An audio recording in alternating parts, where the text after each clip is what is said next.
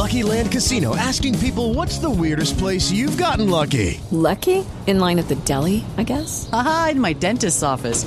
More than once, actually. Do I have to say? Yes, you do. In the car before my kids' PTA meeting. Really? Yes. Excuse me, what's the weirdest place you've gotten lucky? I never win and tell. Well, there you have it. You can get lucky anywhere, playing at LuckyLandSlots.com. Play for free right now. Are you feeling lucky? No purchase necessary. Void where prohibited by law. 18 plus. Terms and conditions apply. See website for details. It is Ryan here, and I have a question for you. What do you do when you win? Like, are you a fist pumper, a woohooer, a hand clapper, a high fiver? I kind of like the high five, but if you want to hone in on those winning moves, check out Chumba Casino. At ChumbaCasino.com, choose from hundreds of social casino-style games for your chance to redeem serious cash prizes. There are new game releases weekly, plus free daily bonuses. So don't wait. Start having the most fun ever at ChumbaCasino.com. No purchase necessary. VGW. Void where prohibited by law. See terms and conditions. 18 plus. Lucky Land Casino, asking people, what's the weirdest place you've gotten lucky? Lucky? In line at the deli, I guess? Aha, in my dentist's office. More than once, actually. Do I have to say? Yes, you do. In the car before my kids' PTA meeting. Really? Yes. Excuse me, what's the weirdest place you've gotten lucky? I never win and tell. Well, there you have it. You can get lucky anywhere, playing at LuckyLandSlots.com. Play for free right now. Are you feeling lucky? No purchase necessary. Void where prohibited by law. 18 plus. Terms and conditions apply. See website for details.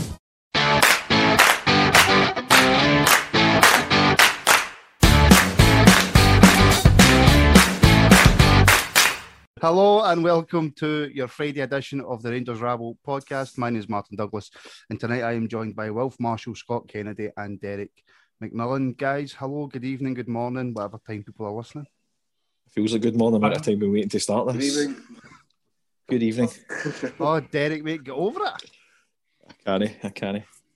Right, we've got a few things on the agenda tonight. The first thing I want to start with. Oh, no, wait a minute. You've got an agenda. I have, aye. People can't see it, but I'm holding it. Did a new haircut?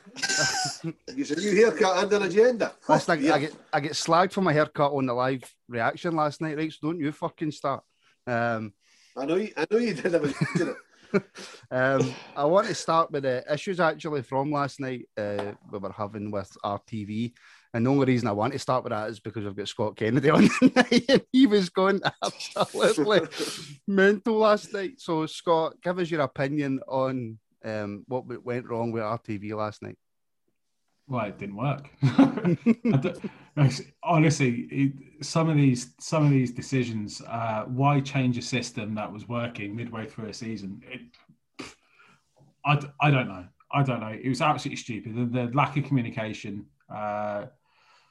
About how it was going to... I ended up watching the game via a dodgy stream through to St. Johnstone TV or whatever it was, just to actually watch a bit of the football. But even these dodgy streams are jumpy, and I was getting very, very angry. It's just as well Rangers won, because I would have been absolutely raging. I marched up to Glasgow or wherever it is and kick someone in the balls. But actually, disappointingly, on a serious note, really disappointed because I've heard nothing from Rangers. I expected to receive an email or something saying apologies for the trouble you had. I appreciate they may not be able to identify who it was that was having the trouble, but at least some form of apology. But as of yet, heard absolutely diddly squat. Understand that, these teething problems can happen. I don't think anyone's unreasonable. But again, you've just got to question what's the idea behind messing with something that was working, for me, working brilliantly up until that point. Now, maybe I've missed something, but for me, that's the big question. Aye, well, I know we're all in a happy place right now. The team's doing really well. We're not getting into the games. So why, like Scott says, take the risk of messing about with something, especially technology, when there's only, what is there now, 15, 16 games to go? Why not just wait till the end of the season? I don't know the timeline behind it. There was obviously a reason they did it now. I mean, I've got no complaints. Mine worked absolutely perfectly. As did mine, by the way. Even up here in Aberdeen with busy Wi-Fi. But I think that might have something to do with the fact I logged into mine really, really early. And it seemed to be if you logged in a fair bit before the game, it stuck with you. But if you logged in nearer the game, you just couldn't get on. I don't know. Like I said, I don't know the timelines behind why they did what they did. I understand they want to get everything as a one sign on for the Rangers TV and for the website and for everything else, which is fantastic. That they've got a single login. But it does. I'd like to know the reason for doing it in the middle of the season or towards the end of the season, because it wasn't. There was nothing wrong with what was happening as far as I'm concerned. I know, definitely. And I asked it last night on the live reaction, Derek. It's a bit of an own goal by Rangers. Yeah, a mid-season upgrade's not the brightest thing to do, I don't think. They communicated it well beforehand. So everyone knew that they had to do it. Mine's worked till I came out to slag someone that didn't work, and then I lost the connection. So that was my own fault for trying to rub it into someone, but it's not great. It's not a massive deal, but you know, I'm thinking a wee email or even a wee tweet to apologise would be suffice. I don't know what the benefits it brought apart from the single sign-on. Like, I've not seen like a release list to say, you know, this is what's better. So maybe that was a reason. Maybe there was a major bug or something that they had to fix. I don't know, but mid-season enhancements really it wasn't needed for me anyway. No, I agree. And I should have actually said it before we started, but the podcast is available in full on Acast, iTunes, Spotify, Podbean, Podcast Addict, etc., etc. There is clips of the podcast available on YouTube, so head over to youtube.com/The Rangers Rabble and subscribe and hit that wee notification bell thing. I don't know what that does, but it must send you a notification every time something happens. But on to the game last night then, Wilf. Obviously, like I've said about 4 times now, we've done the live reaction, so we don't need to dive too much into it. But you tweeted something after the game that I had no idea was happening, and that was the fact that was Steven Gerrard's 100th win as Rangers manager. Yeah, it wasn't something I was aware of either until I saw a tweet about it after the game. I think it was Rangers that tweeted that out straight after the game. On the face of it, what's that, 152 games maybe, 151 and 100 wins. That's more than decent. I mean, I think I saw the breakdown last night, and it's 20 defeats, and a lot of them were obviously in the first season, and some of them have been in Europe as well. So I mean, overall, he's doing as we say every week, he's doing a fantastic job. But I mean, to get to 100 wins it's phenomenal. It's absolutely phenomenal, and I don't know how many of them have included clean sheets, but it must be quite a high percentage, I would think. Yeah, no. And if you'd done your homework, you would know that. No, I did do my homework, but unfortunately, I've lost my pages that I was writing on. I've only got a tiny did the dog bit. Eat it? Well, I don't have a dog, but yes, the dog did indeed. Well, there's 21 of them this season, isn't there, Wilf? So that's at least 21, and that's not the only one. Yep. So I don't know the numbers myself, but yeah, you're talking high average. It's been superb. Can't speak highly enough of them. We've already waxed lyrical about them, but 100 wins out of 152 games, you take that every day of the week.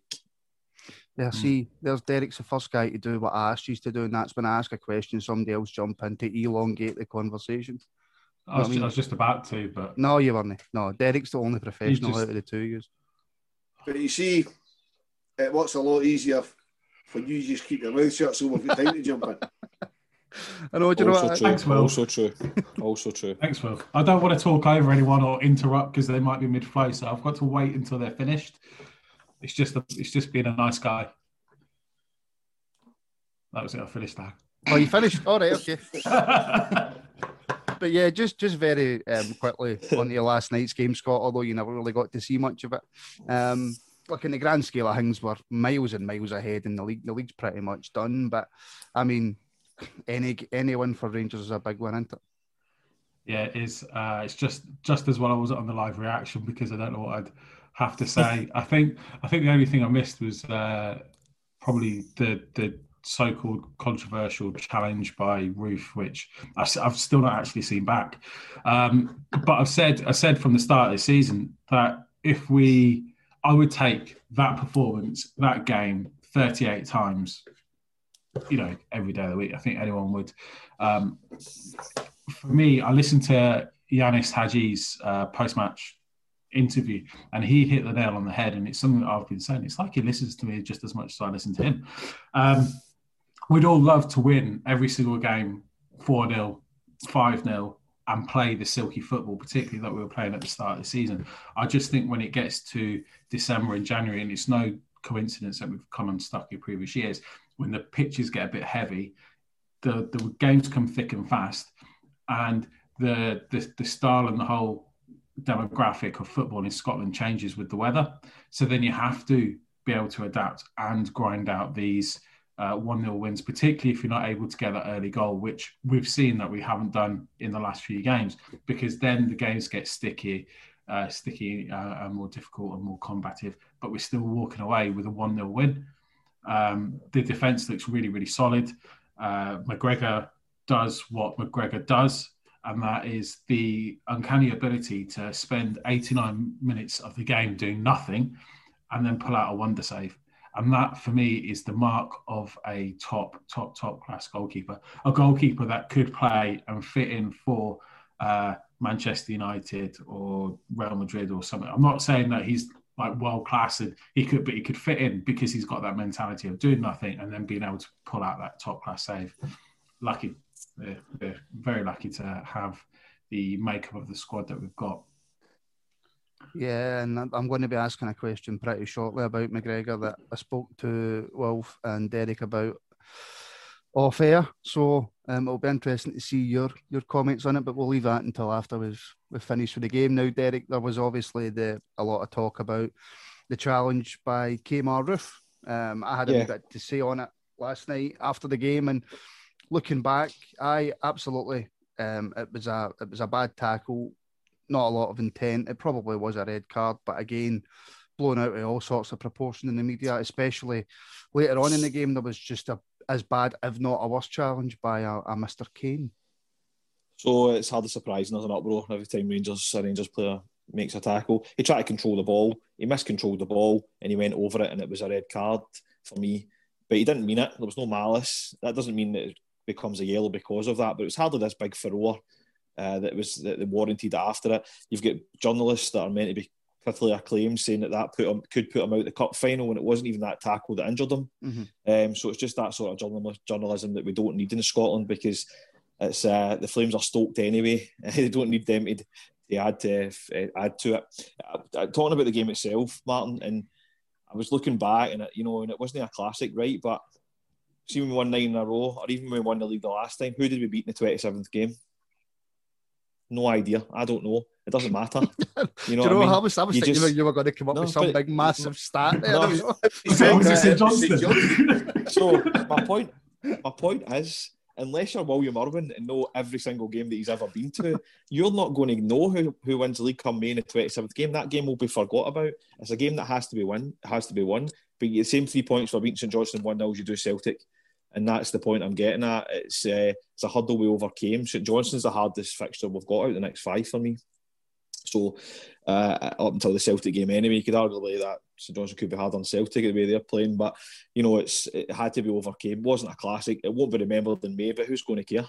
Not me anyway. But Roofs was a sending off for me, but he tried to control the ball. He miscontrolled it. He caught the guy high. No need for the dramatics that come after it. Yeah, but going back to the Roof thing, you're right. At the time, I didn't think it was that bad. But as soon as I saw it again, I went, oh, he got away with one, but he only got a yellow. Yeah. But I mean, I watched it I saw managed to catch the STV News tonight, and they showed the incident. And then they showed Davidson sitting on the turf getting treatment before he went off. And as I pointed out to my missus, look, Roof's challenge is on one leg, and the treatment he's getting is on another leg, because it's from a later tackle, the one that actually put him off the pitch. Like you said, Derek, it wasn't Roof's challenge that injured him to the extent that he had to go off. It was his own tackle on Ryan Kent. That's it. He tried to actually go in quite aggressively on Kent and hurt himself. You've got the media trying to say that he went off as a result of the Roof challenge, but when you look at the footage, Roof goes down on one leg, and then when he's sitting on the ground getting treatment, he's getting treatment on the other leg. It's just really, really, really, really bad reporting. It's just, I mean, they all just seem to have issues because we're still an easy target, which hopefully they'll turn around if and when we win this title. It's just not needed, Wilf. There's enough drama in Scottish football without journalists trying to make a name for themselves doing that sort of editing. It's terrible. the only bit of solace for me next season will be it's going to kill them every time they need to refer to us as champions. It's going to absolutely do their box in. I'm going to listen to Radio Sports. Was that, Scott? I don't think they will, because you know how they always say, "Oh, Celtic the champions." I genuinely don't think they'll give us that privilege. I think we'll have to win another few titles before they do that. Do you know what? I hope they don't. I hope they don't. I hope they don't. I would love that even more. The fact they can't even say it. I mean, the other thing that's hilarious for me is we're only as far clear as we are because of the Masonic referees. Right? Now, these are the same referees that have been refereeing on the whole, apart from the guy last night's a new guy. We've never had him before. But I mean, it's still the same referees that we've had for the last 5, 6, 7, 8 years. So they weren't doing well when they were going to lodge meetings because Rangers weren't winning anything. Now there's no lodge meetings because of COVID. We're winning everything. So I don't get how that works. I know. See, without getting into the whole religion debate and the Masons debate and all that, tell me if I'm wrong, and just one simple question and then we'll move on. Did the Masons disregard you because of what religion you are? No. Can I tell you? No, they don't. No. It's as simple as that. I will tell them no. No, they don't. No, they don't. So see all that Masonic stuff, man, that's just fucking absolutely mental. But back to the game, Scott. I've seen a few people talk about. I think see the game. No, I'm not going to ask you about the game. If I'd all day to watch it back. So back to the game. I've seen a few people talk about, they're a wee bit disheartened that the kind of performances lately haven't been quite up to standard. At this point of the season, and I mentioned this last night as well, coming into the European games, does the fact that we're maybe, and I don't even agree, I think we are performing quite well, but does the fact that some fans see the performances as not being up to standard matter? No, I don't. I think the winning mentality counts for more. I think if you watch us play, we've always had the intricate, nice passages of play. As I said, and you can't win every game 4 or 5-0. You can't start strongly, but Europe actually gives us a different platform, and it will probably refresh us in how we play and how we approach games. And I think we actually need that. And if you compare earlier this season when we had the Thursday to Sunday runaround, I think it actually benefited us. So going into that, I think we'll see a freshness about the players when we do eventually face Antwerp. The tactics will obviously change because we're now playing against more unknown quantities. And I think it will start bringing the best out of us again. Yeah, we'll be playing against a team that at least want to play against us. They will. I mean, I can't see Antwerp in a knockout European game in either of the two games coming. I'll tell you what we'll do. We'll just go and park 2 buses up here and see how you get on, because that's what we've been struggling to do. We haven't been playing badly, but we're struggling to break through two lines of 5 or a line of 6 and a line of 4 or whatever everybody's setting up. European teams aren't going to do that. So it's going to be, for Scott says, it's going to be refreshing to actually have a different type of football, simply because of the way they'll set up. Absolutely. Because they've only got one chance. They've only got one chance at it. They need to go for it, same as we do. I've heard they're quite a physical team as well. So I think where they get success in Belgium by being physical, I think Belgium's more of a technical league than Scotland. They won't have the same joy against Belgian teams, i.e. bullying them, as they would if they tried that game on us. Because obviously we're used to it. But also, we can play football. And as you say, I don't envisage them, particularly in the first leg. The first leg's in Antwerp, isn't it? Envisage them at home with the 2 banks of 5. They can't do that. They've essentially, the first leg is their one shot to really go to Ibrox with a lead. And then if they do, which I don't think they will, then they'll play the 2 banks of 5. But we can break down. We've shown we can break down. See, I think they'll go the other way. I think they'll watch Standard Liège at Ibrox. I think they'll have a right good go at us. Standard Liège probably played the highest of the teams we've played previously this season. They were right up the pitch. They were right as. In the first half, they caused us all sorts of problems. So I think Antwerp might look at that and go, you know what, I'll have a wee go. And I hope they do, because see, in the second half of that Liège game, we worked it out and we absolutely dominated that 45 minutes. Antwerp and Liège, I don't see much between, looking at the results and the players that they've got. I fancy us to win both legs. Now, I don't know if that's just because I'm so confident and not really looking at the opposition, but I just think our European style of football just suits, it really suits. We keep the ball, we drag people out of positions, we play out from the keeper every time, and teams actually, they come out, so they allow us to do that, and it just leaves space in behind. And I just think we're all wrong for these European teams, and I can see us going deep into the competition. Again, maybe I'm just high on life at the moment, but that's how I'm feeling about Rangers. Could play MD, and I would fancy us. Right, so just finally then, Scott, and I have to bring this to you because it's your golden boy, the man in the moment, Yanis Hadji. Fantastic goal. And look, there's been a few people come out and, not overly happy with his performances. He's in and out of games, but, he's right up there in terms of assists. And that little bit of magic that we needed last night, there's not many guys who could score a goal like that outside the box in that Rangers team. No, absolutely not. I mean, there are certain people that wanted him hooked at half-time. Shall remain nameless, Derek. Not a robot, Scott. I can be wrong sometimes, No, but Derek tweeted as well. What he does do is, he's not going to be blood and thunder, but the way he plays, he's never going to be a player to dictate the game. He's never going to be how Davis or Jack plays, or he is on the pitch to provide that moment of magic. And I think people get frustrated because he gives the ball away, or he's seen to give the ball away quite a lot, because he's always looking to play that dangerous pass. He's always trying to do the daring thing that perhaps other players in the team won't do. It's almost like he's impatient, but at the same time recognises I think he's a really intelligent guy, and I think he's always playing the percentages in his head. He knows when something is likely to come off, and he's got the talent to back it up as well. So it might not always come off, but if he knows if it does come off, bearing in mind that a match lasts 90 minutes, then that's an opportunity to score. If it doesn't come off, we've still got more time to try it again. You do need these players, and it frustrates me a lot, because I reckon if there was a full Ibrox and let's say we weren't squishing the league and there was an Yanis Hadji, you can imagine the groans when he picks up the ball and he tries these passes. But I don't think it would deter him. But you can sense a frustration. It shouldn't be, because as Derek says about himself, he's not a robot. Neither is Yanis Hadji. You've got to appreciate. You just got to appreciate these people for what they are and what they can bring to the team. And I would have him in my starting 11 all day.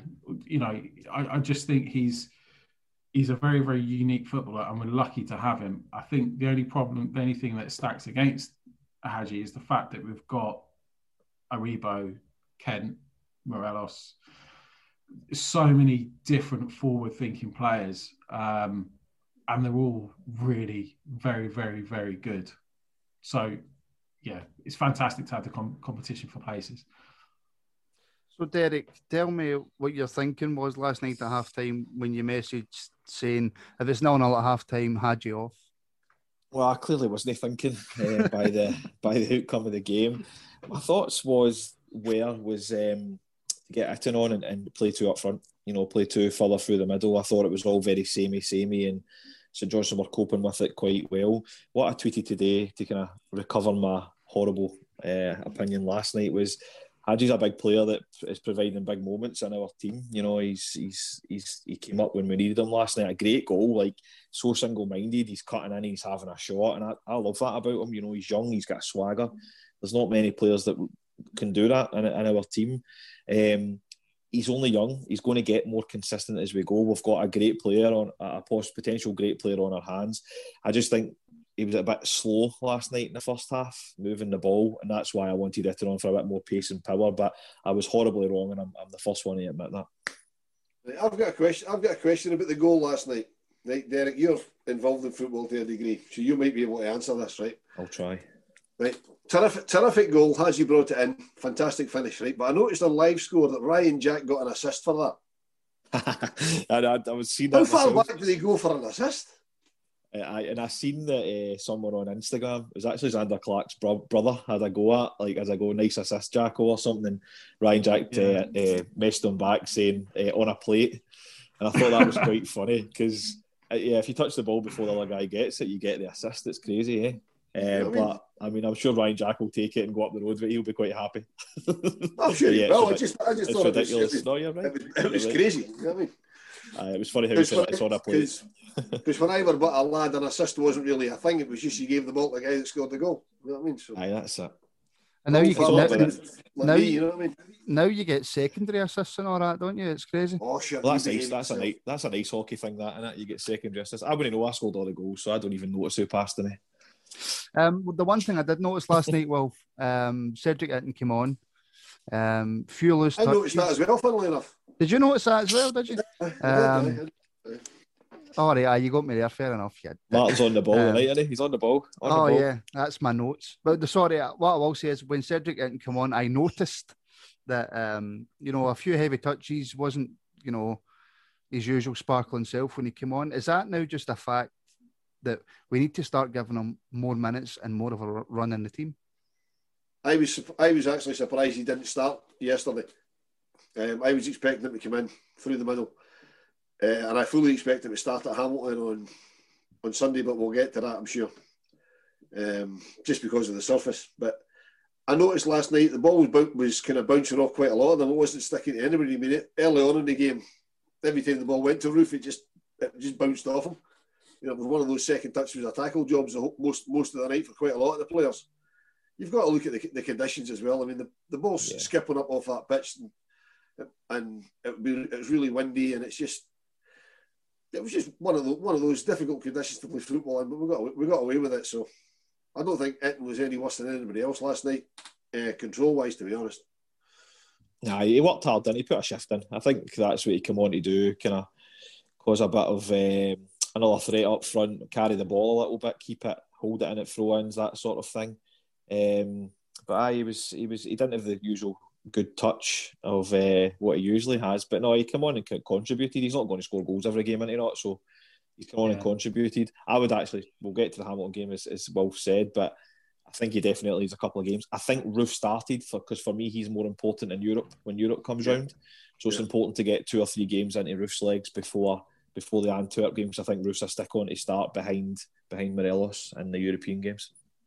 Yeah, I think there definitely is an element of rustiness, particularly about the forward. Well, Roof and in, but I wouldn't attribute it to minutes because they're all footballers and they all play football every day. I just think it's just one of those things. So as Will says, it's just the whole team looked as if it wasn't really happening. So don't read too much into it. I'll probably blame the pitch. I'm just going to blame the pitch because that's the easiest thing to do. That's the reason why we collapsed last year and the year before, because we couldn't play in winter months, but now we can. So roll on.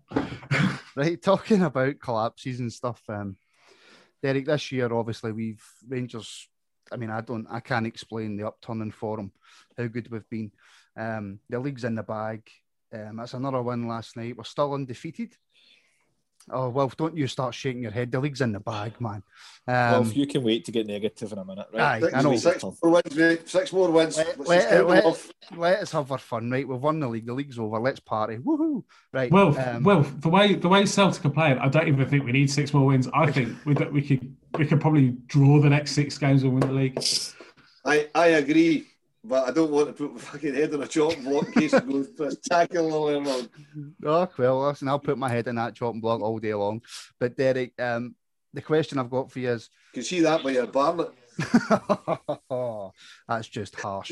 That is just harsh. Right, I will get to this question, right? Because we will have to end this podcast at some point, right? Yeah. Is it important that we go? Not important, but would it be good for the club to go undefeated this season, or does that not matter? Is it just a case of winning the league? So if you'd asked me before Christmas, I would not care a jot if we lost 5 games as long as we won the league. But now we're 11 games in, I really fancy it. I want to get to that end of the season and be undefeated. I was also talking on Twitter to someone today about this. Walter Smith would do it to about February, March, and then they would win the league in April, and then they would just inexplicably lose 3 games.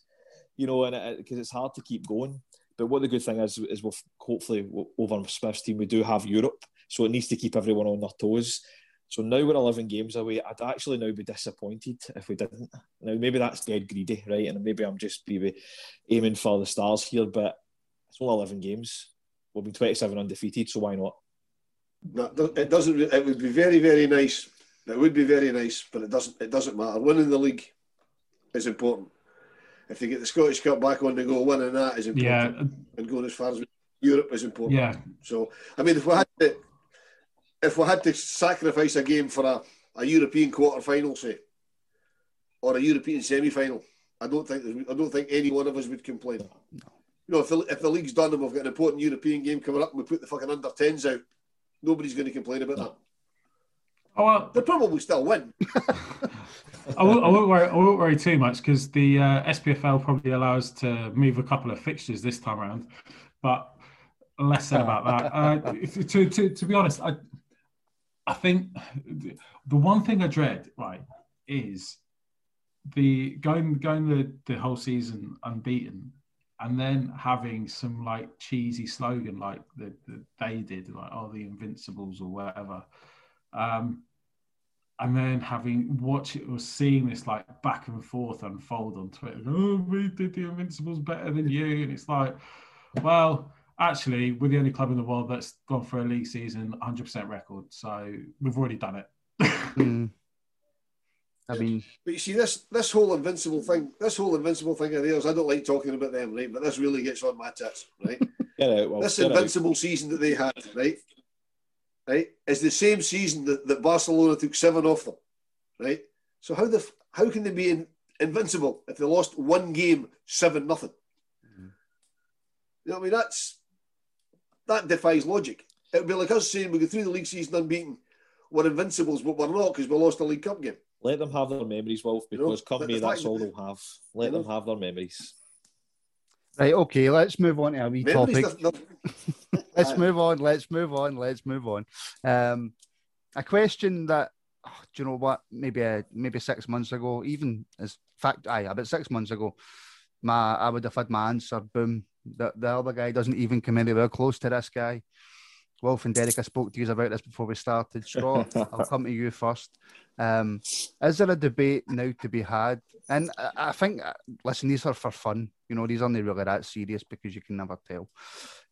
Is there now a debate to be had about McGregor versus Goram? I think there'll always be a debate. Always be a debate, whether it's like Maradona versus Messi or Pele or whatever. It's just different times. But what I would say is, now, McGregor's my favourite goalkeeper, but I'm not going to say he's better than Goram because I distinctly remember Andy Goram being one of the best goalkeepers in the world at the time. Not just Scotland, he was one of the best. He was up there with Peter Schmeichel. He was that good. Yeah. So, in service to Rangers, I suppose there's a different argument. I think, am I right in saying that McGregor's probably been a Rangers player for longer than Goram? Played more games. I mean, Goram also had his injuries. But then Goram was, prior to this season, also in one of my favourite Rangers teams, that 92-93. So if there's always going to be the argument, I mean, I would say who is a better goalkeeper, Goram, who is my favourite, McGregor. So that's probably how I would put it. Yeah, not a bad way to put it. Wolf? It's not even a question. The goalie's called the goalie for a reason. Andy Goram. That's because he played in goals. Absolutely all day long. Yeah, but he's the goalie as opposed to a goalie. Their goalie. Andy Goram all day long for me. Andy Goram's better than their goalie. I would say McGregor's overtaking Kloss in my hierarchy of Rangers goalkeepers now. I mean, I would have had McGregor behind Kloss up until maybe 18 months ago, maybe even a year ago. But he would certainly be the second best Rangers goalkeeper I've ever seen, behind Cammy Bell.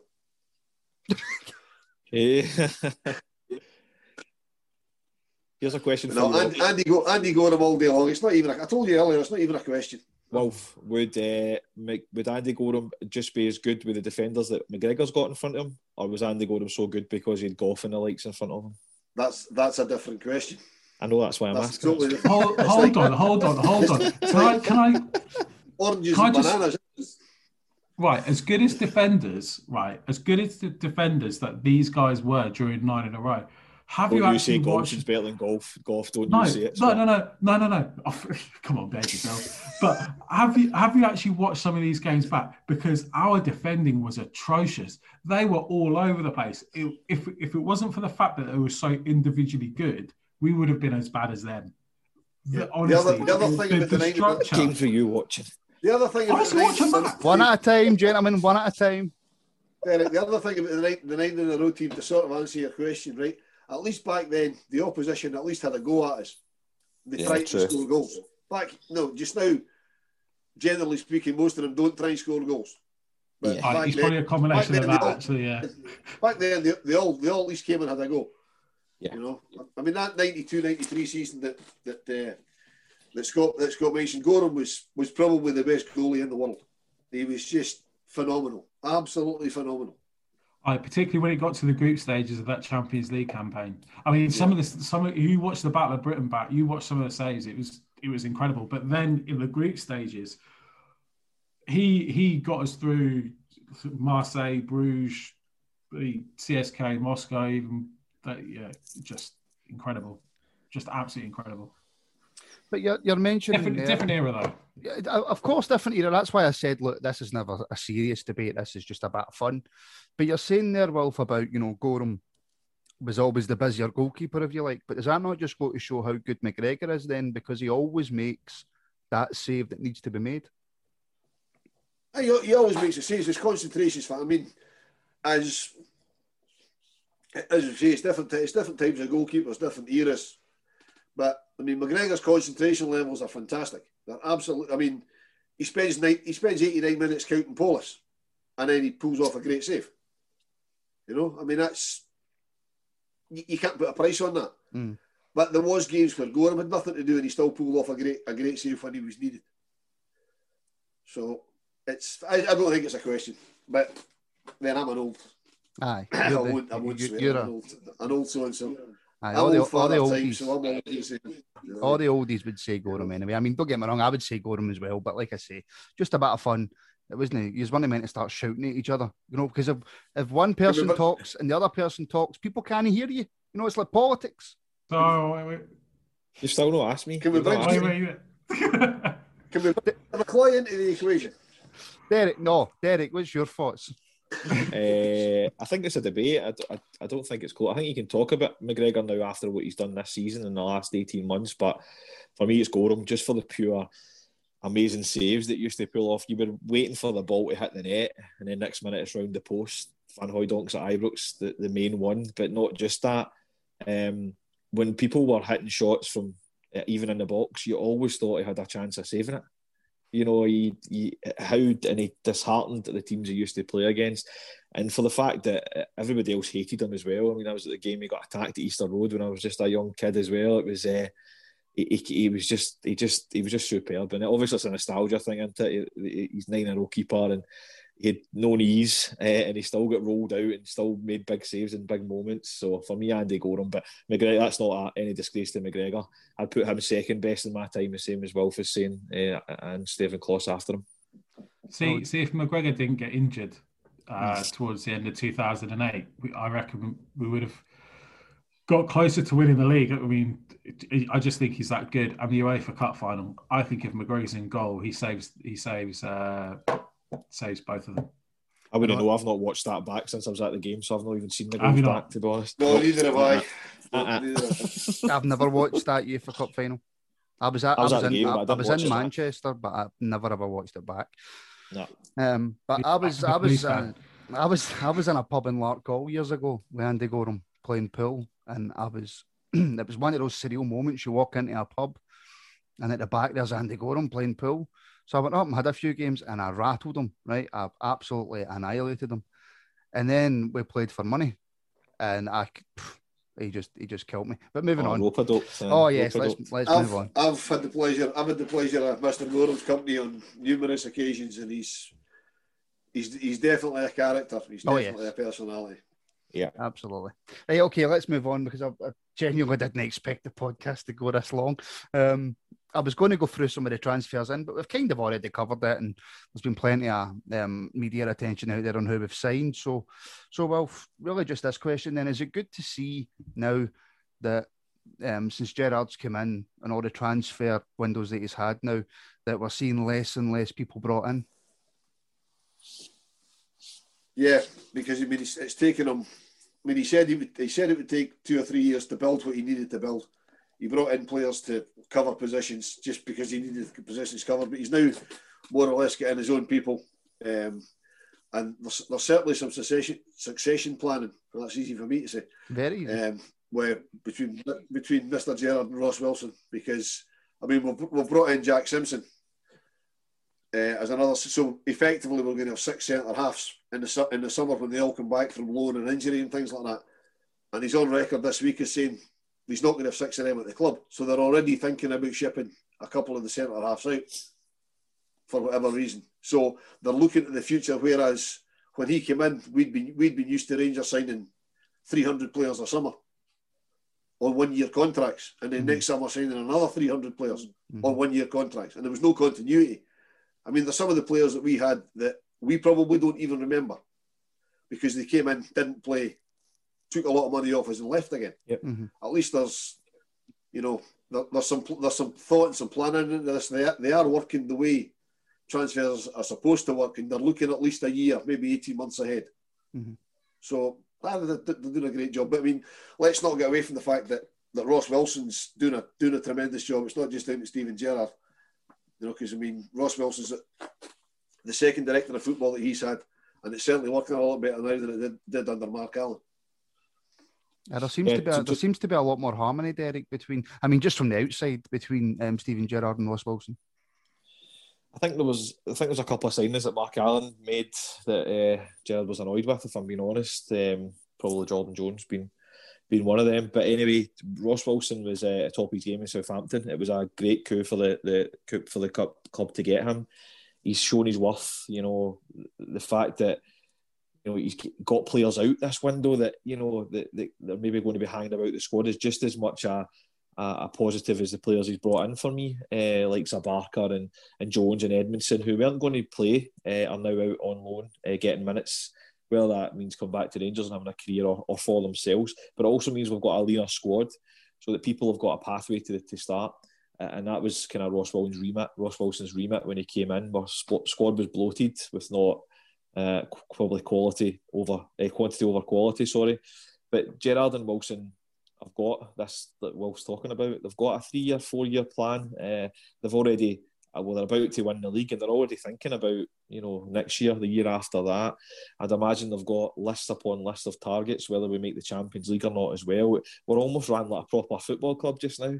And 6-7 years ago, you would never have thought that in a million years. It's absolutely superb. And somebody joked in the group chat, why don't we just get 5 signings in for Newcastle, in the last day? And where we've came from then is just unbelievable, and it's came from the top, from King and then now Douglas Park, and it just goes right through the club. It's and onto the pitch. It's great to see.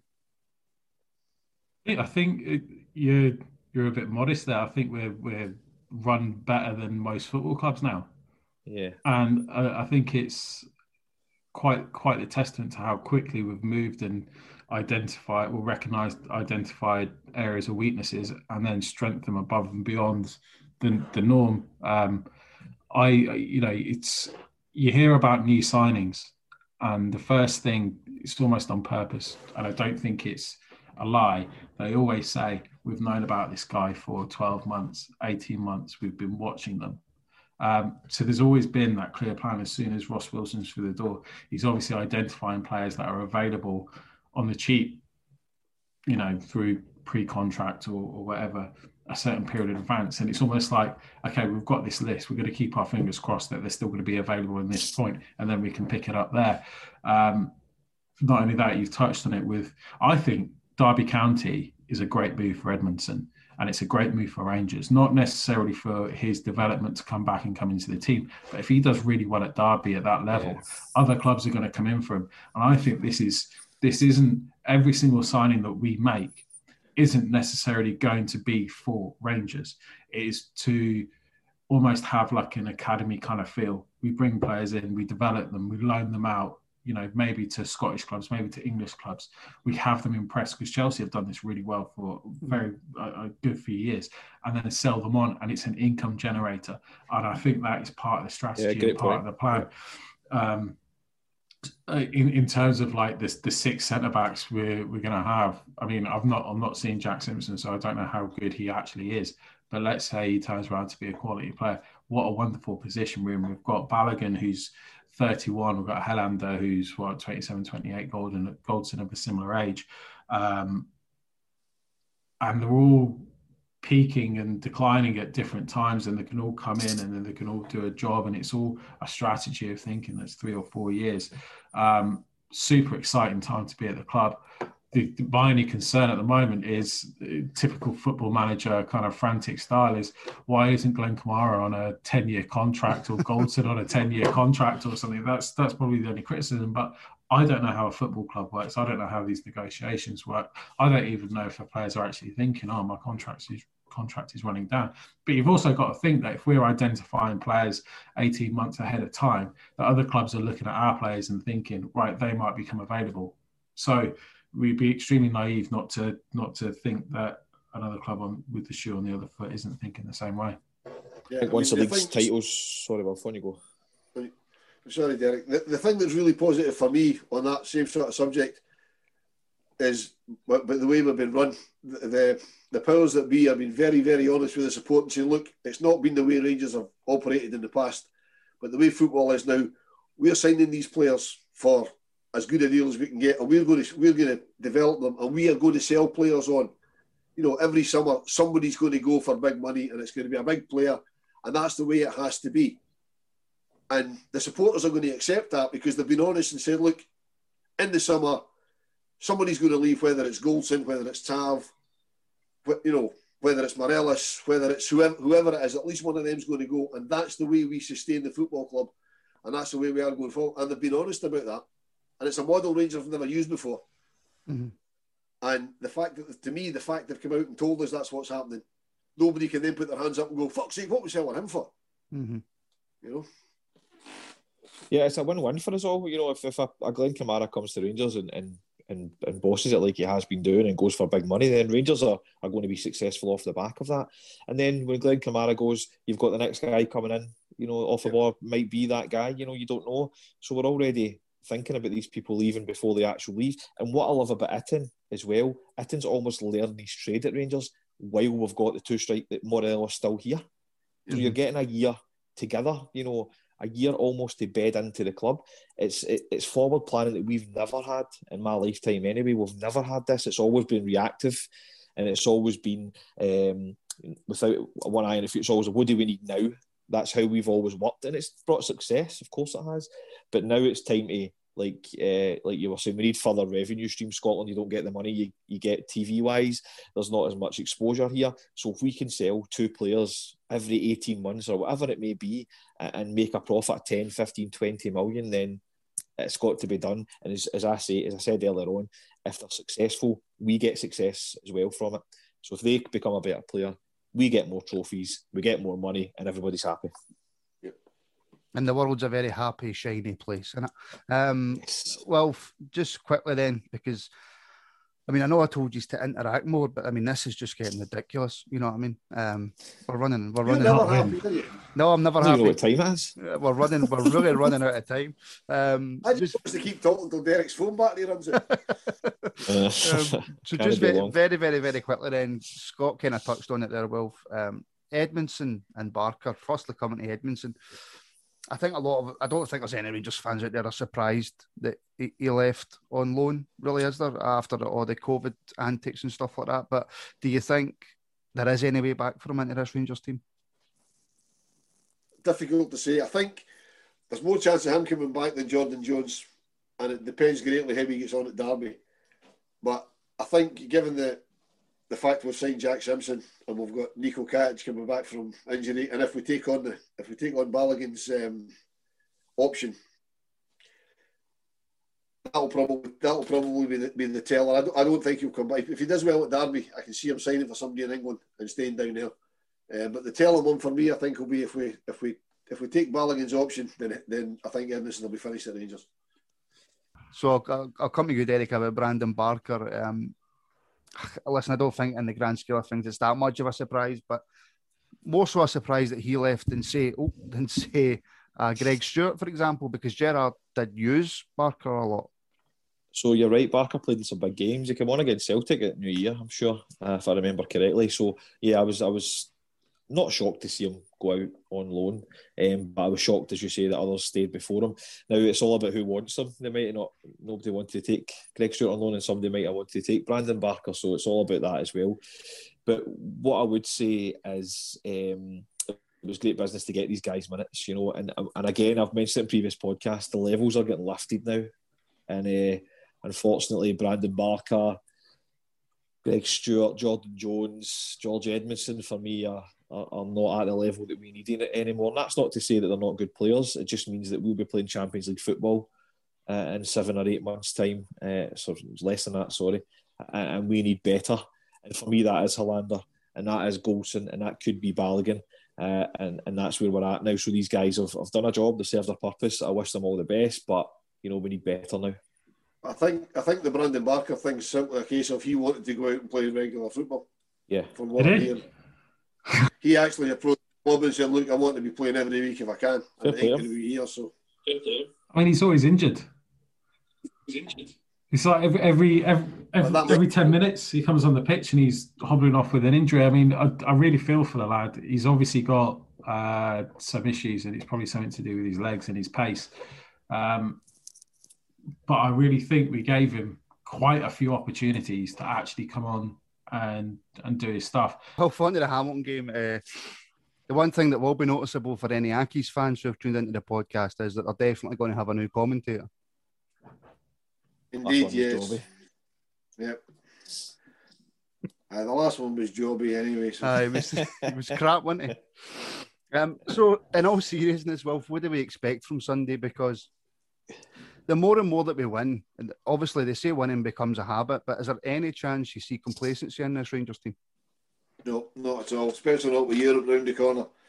I think if it was a case of we didn't have Europe and we were only where we are, six wins away from the title, I'd be worried that that age-old problem of trying to get it over the line that loads of teams seem to suffer from might creep in. But because we've still got Europe to fight for, I can't see any way complacency will creep in, because we'll still be in Europe by the time we hopefully tie the league up. Yeah, big changes for this one, Derek, squad-wise. I don't think big changes. I think a few. I think we've got a great record at Hamilton, so we can go into the game confident. People speak about the pitch, but I don't think we've actually lost there since Gerrard's been there. I think we've won every game, but I think we'll freshen it up a little bit. I can see Davis getting that magical rest that he will keep talking about him getting. I can see Itten starting also. Maybe instead of Roof on that pitch, maybe. Just to keep Roof a bit more in cotton wool for, as we spoke about earlier, for the European game. But as I said, Wolf's bang on about it, about the European. I think that'll keep us on our toes. There's people that are going to come in and they've got a chance to get in the squad. So they want to impress and they want to win that game in Antwerp in a couple of weeks' time. 2 weeks tonight, is it, Wolf? Yeah, 2 weeks tonight. Sorry, Martin. Yeah, 2 weeks tonight, yeah. So there's only 3 or 4 games to get in that team. So I can see 3 or 4 changes. Maybe Davis coming out, as I said, Roof, and maybe Balogun coming in at the back, and one more, which I can't seem to fill out now. I think Jack will miss out for the same reason as Roof, because of that pitch. Because Jack's knee's dodgy, and that pitch is never good for knees, they say. So, I think Jack might miss it.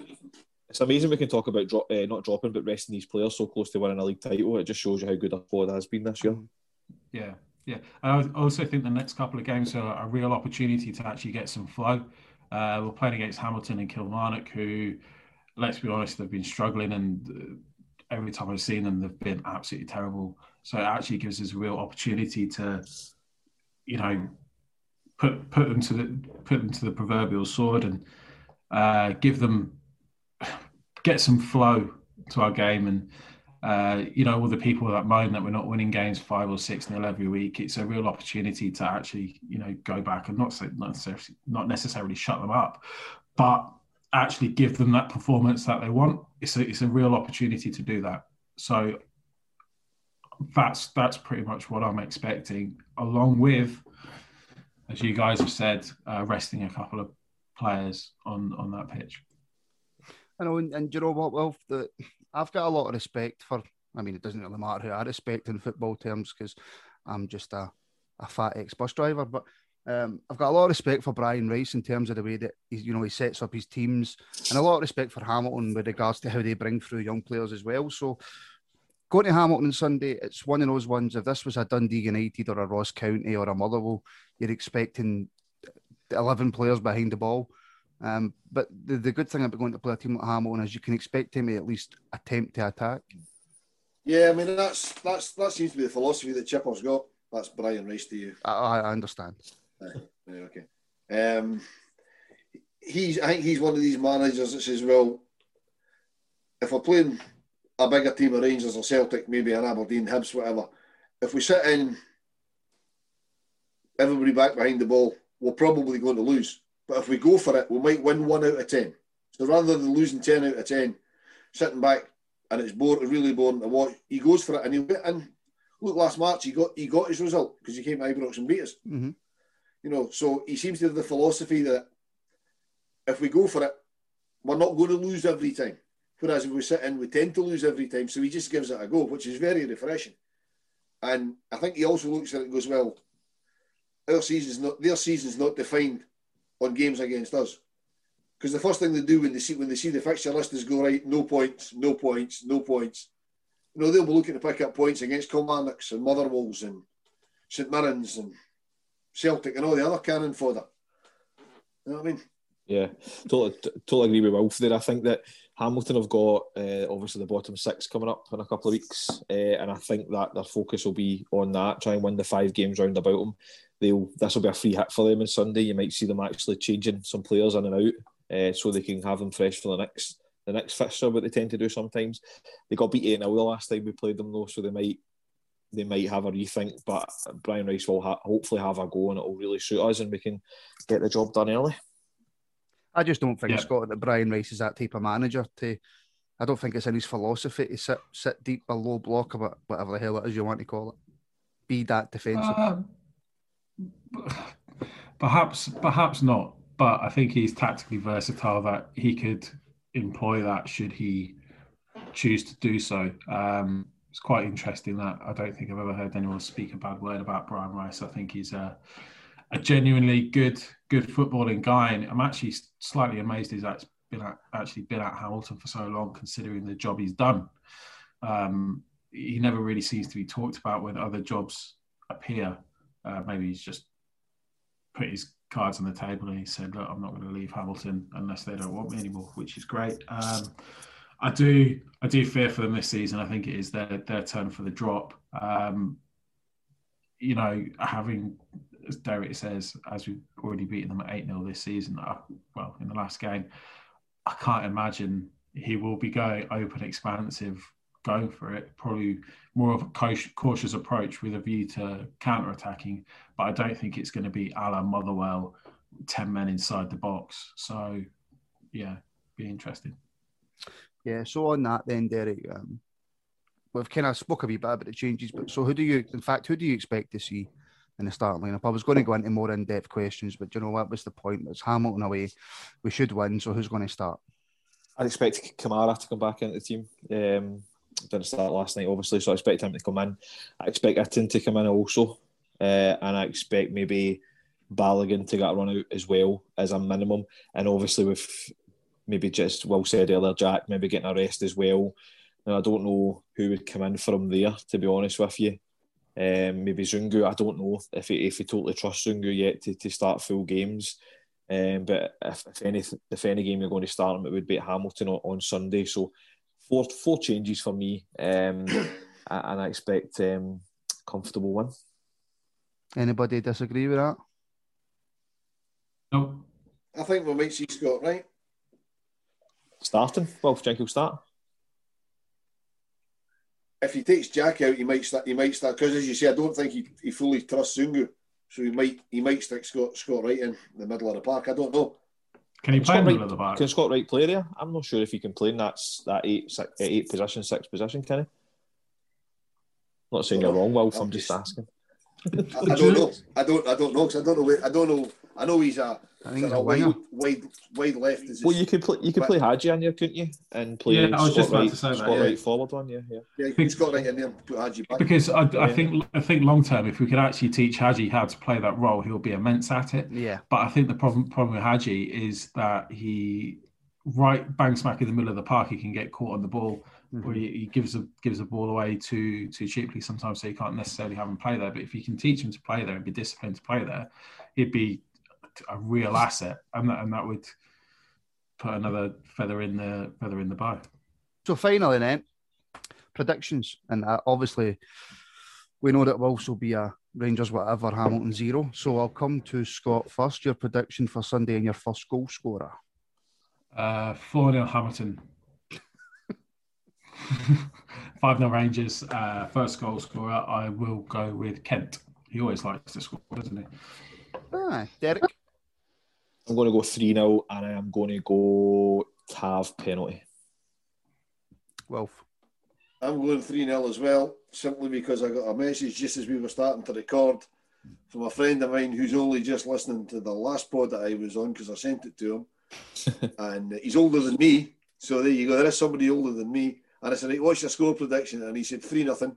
But he then said Roof to score twice, but Roof isn't going to play, I don't think. So we'll go I'll agree with this 3-0, and I'll take first goal scorer, Big Cedric. There you go. Right, gents, that will do us for tonight. I've got some editing to do. Thanks very much, Scott. But thank you to Wolf, Scott and Derek for giving up their time tonight. Thank you to everybody listening. Remember, the full podcast is available on Acast, iTunes, Spotify, wherever you download your podcasts. There's clips of the pods on YouTube at youtube.com/The Rangers Rabble. There's also full episodes of our Academy reviews, our live match reactions as well. You can follow us on Twitter at Rangers Rabble, Facebook and Instagram. Just search The Rangers Rabble. So thank you for listening, and we shall speak to you very, very soon.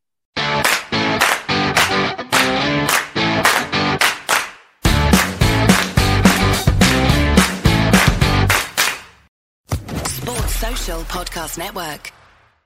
Hey guys, it is Ryan. I'm not sure if you know this about me, but I'm a bit of a fun fanatic when I can. I like to work, but I like fun too. It's a thing. And now the truth is out there. I can tell you about my favorite place to have fun. Chumba Casino. They have hundreds of social casino style games to choose from with new games released each week. You can play for free anytime, anywhere. And each day brings a new chance to collect daily bonuses. So join me in the fun. Sign up now at ChumbaCasino.com. No purchase necessary. VGW Group. Void where prohibited by law. See terms and conditions. 18+.